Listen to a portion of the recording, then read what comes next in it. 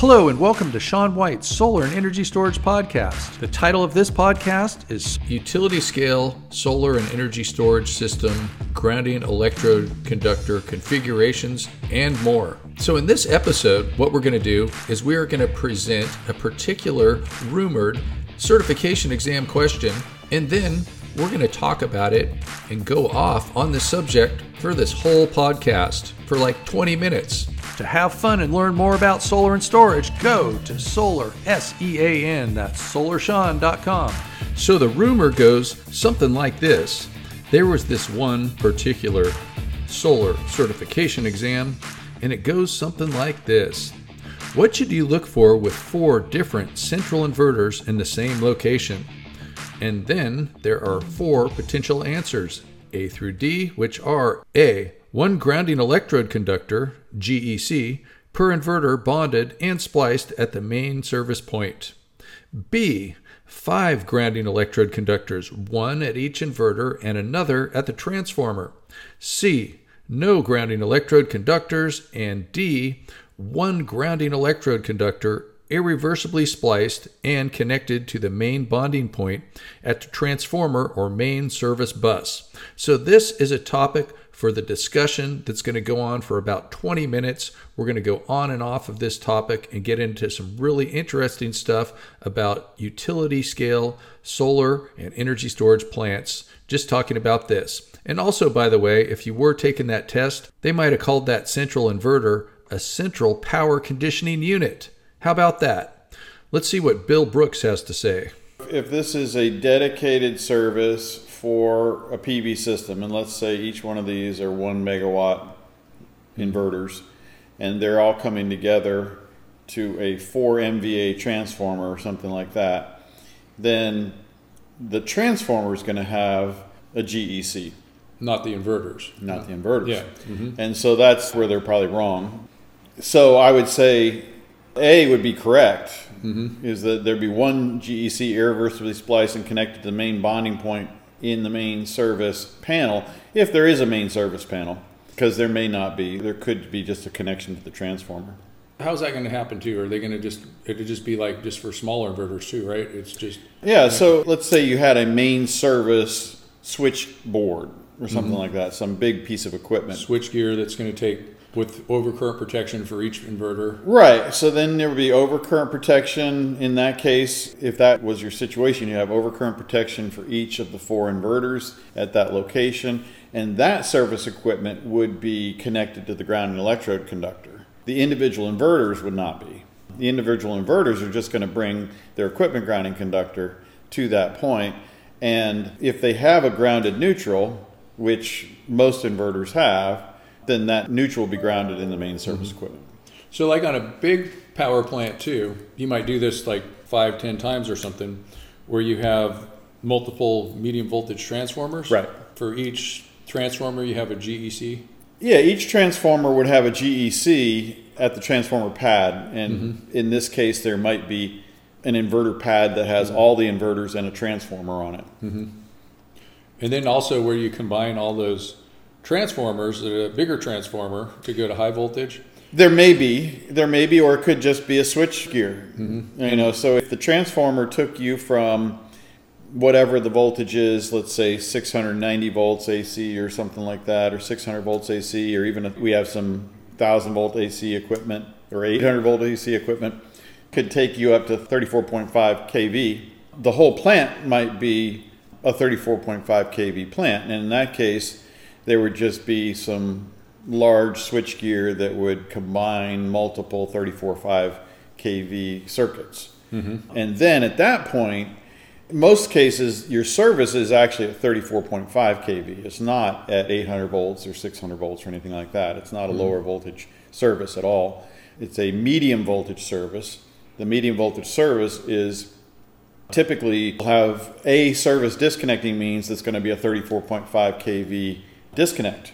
And often it could be a recloser, some piece of equipment that has more capabilities than just simply a disconnect. It's got ground fault detection, it's got various things that are built into it and programmed, and it also may have a remote activation that the utility has control over, so that if there is a a fault on the system or there's a power outage or whatever, they can activate the recloser remotely and prevent the system from ever even coming on. So for that, where you're combining all these medium voltage circuits together, you have another GEC there, right? Well, at that service, there will be some type of a connection. Now, is that where the grounding connection is going to be? It's really going to be up to the utility how they configure their system, because it could be a 3-wire connection, it could be a 4-wire connection to the utility. Different utilities have different circuit configurations, and so depending on their circuit configuration and their grounding requirements, that would all come from the utility. And we would just follow whatever requirements are. And there may not be a grounding conductor at that point, because they may have the neutral. If it's a 4-wire, they may have a neutral, and that neutral is going to be connected to ground at their substation and all, but they may dictate where that connection is made at a service at medium voltage. So the medium voltage services are very, very different than low voltage services that we have for buildings. And so we just go to their guidelines and their rules and we follow those. And then when we get to the secondary of a low voltage transformer from 34.5 down to, let's say, 600 volts or whatever it is, then that connection is not a service grounding electrode connection. That is a separately derived system grounding connection, because now you have galvanic isolation between the 34.5 and the 600 volts. And so just like inside of a building where you go from 480 to 208, 208 side gets separately derived and separately grounded. But you still call it a grounding electrode conductor. We'll still call it a grounding electrode conductor, but it will not be connected to the main service grounding electrode conductor other than through building steel and things like that. So let's say you had a really huge solar farm, and then you even had to go 10 miles across somewhere, and that 10 miles was, I guess, your responsibility, not the utility. So you're going high voltage for 10 miles. So for that medium to high voltage, then you're going to have your own grounding electrode conductor. Well, again, the grounding schemes when we get into medium and high voltage are very, very different. And they're completely dependent upon the utilities circuits and how they set them up at their substations. And so even though the National Electrical Code has information about when you have a grounding electrode conductor, how you would connect it, it doesn't necessarily mandate that those circuits have grounding electrode conductors. And so only if you have a grounded circuit would you have a grounding electrode conductor.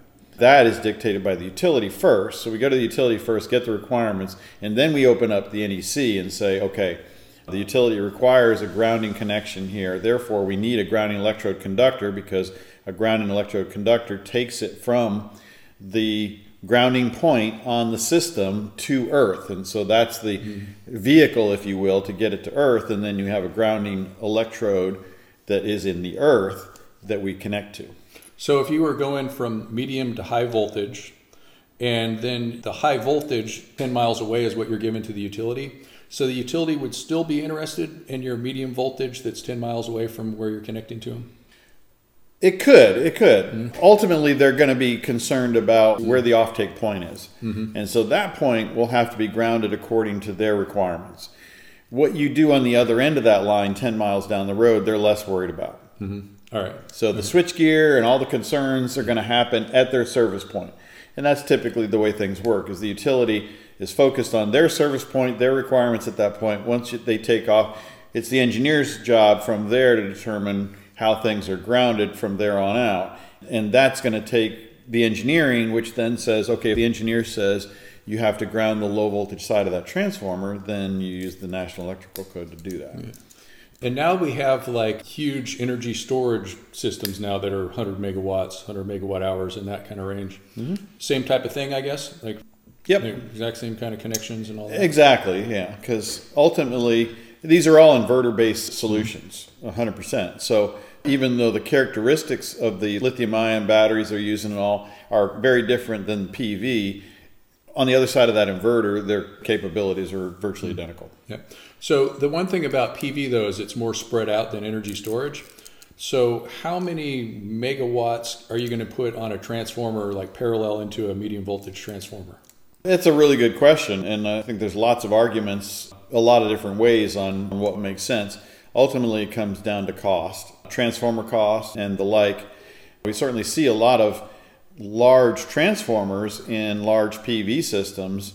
And so somebody's doing the math on that. But somewhere around probably 4 or 5 MVA would be the largest transformers you see. I mean, occasionally you hear about, I know in China they use stuff up to like 7 MVA and all. You're getting into really, really high fault current capabilities when you get into those units, and so that's problematic. And you're getting really spread out. Even at 1500 volts, those are massive arrays going into those transformers. And so I don't see the real benefit of it personally. But I can't say that I've done 300 calculations on the subject either and said that, oh, this is clearly not cost effective. I think that in the real world, 2 to 4 megawatts or 2 to 4 MVA tends to be the size range that most transformers are in large plants. And then some of those are a single inverter that are in that range to a transformer. And others, certainly string inverters have become a common method and becoming more common. And that's certainly something that I've been working on in my career, is coming up with inverter cluster concepts and things like that, that you can connect directly to the secondary of a transformer without switchgear or anything like that. And that concept, I think, ultimately can get you in a range that's very similar to very large central inverters, but you're dealing with 250 kilowatt inverters that are far easier to maintain and are more likely to have multiple options of replacement. The big problem on large scale PV over the last 10, 15 years is that there's only a couple companies that are still in existence or have been in existence over the last 10 or 15 years. Most of the companies that sell products into that market have been in and out of the large scale market, some of them 2 or 3 times.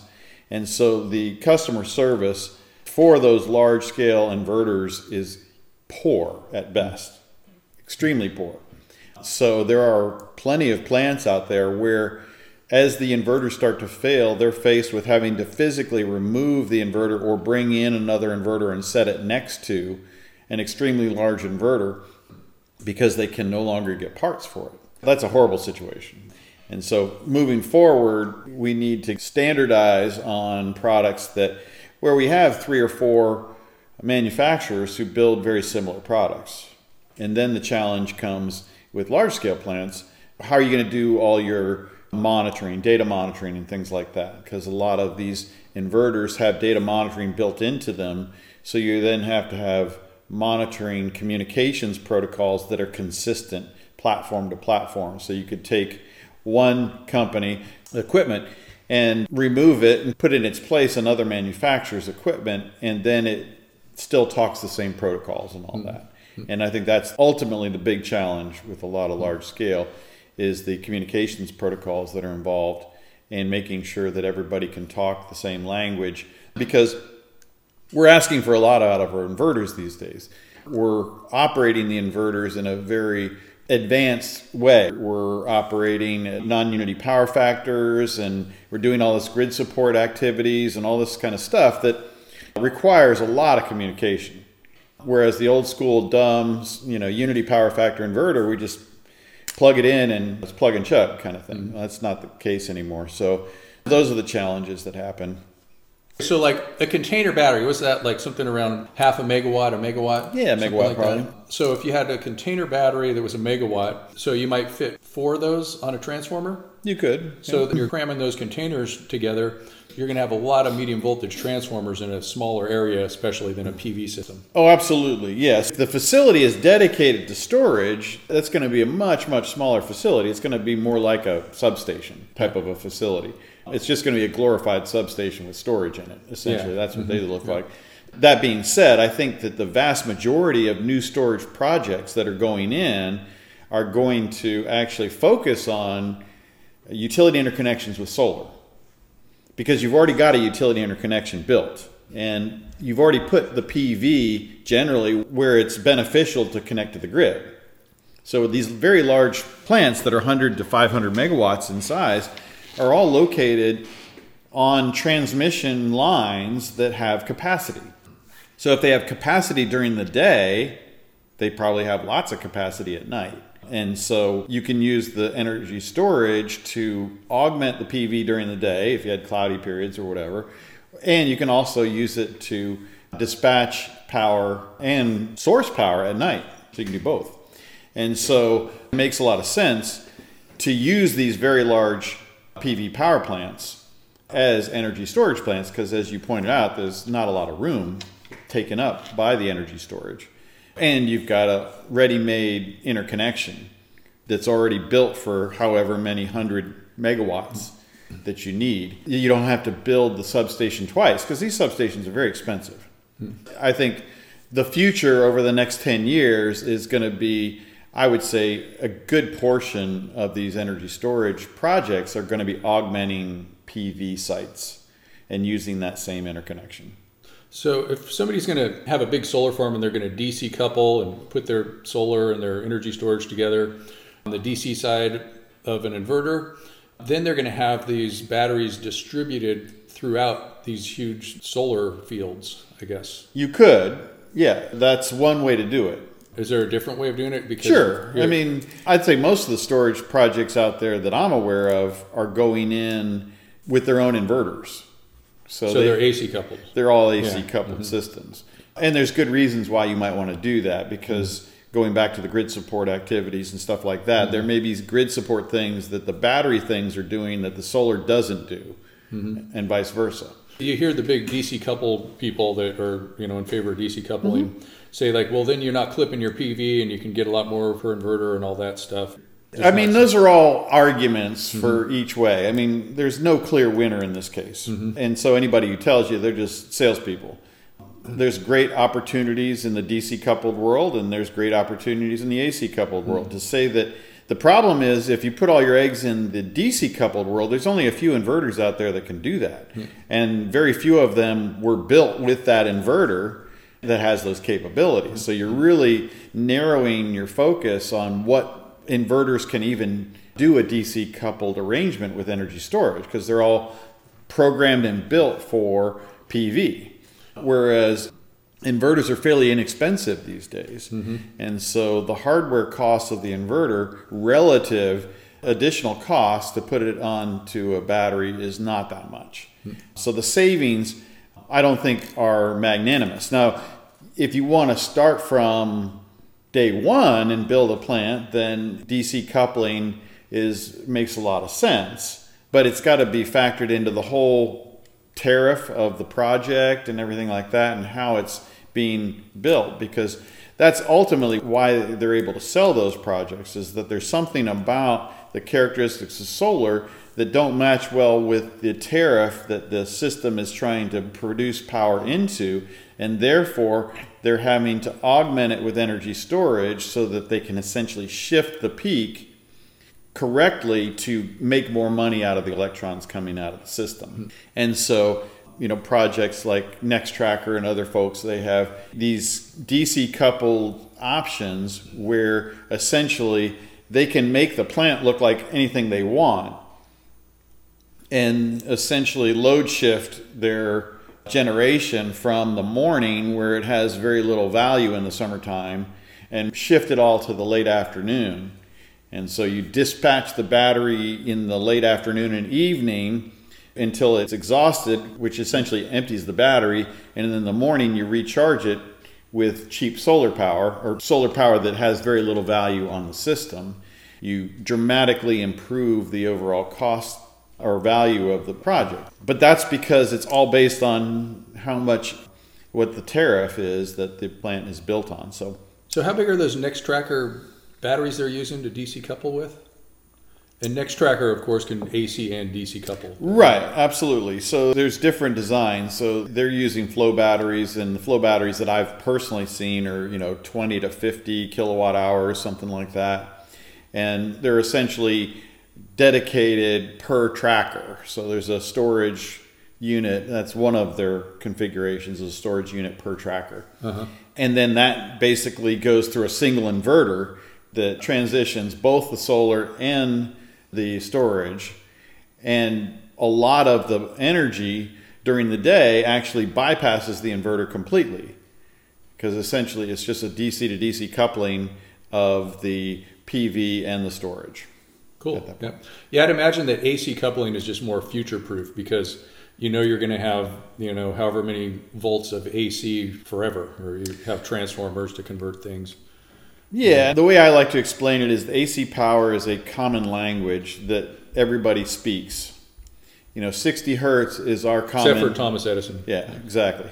And so we speak 60 hertz in the United States. Once you get to 60 hertz, you can go to any voltage you want. That doesn't mean that in DC you can't do the same kind of things. It's just much more specialized equipment. We can essentially order transformers, whatever voltages we want, in any configurations we want, and they're very dumb, simple, and effective pieces of equipment. Whereas a DC coupling activity is more complex because now we're dealing with voltages and differing voltages and making everybody happy and what's the best voltage for lithium ion versus solar, and they're all different.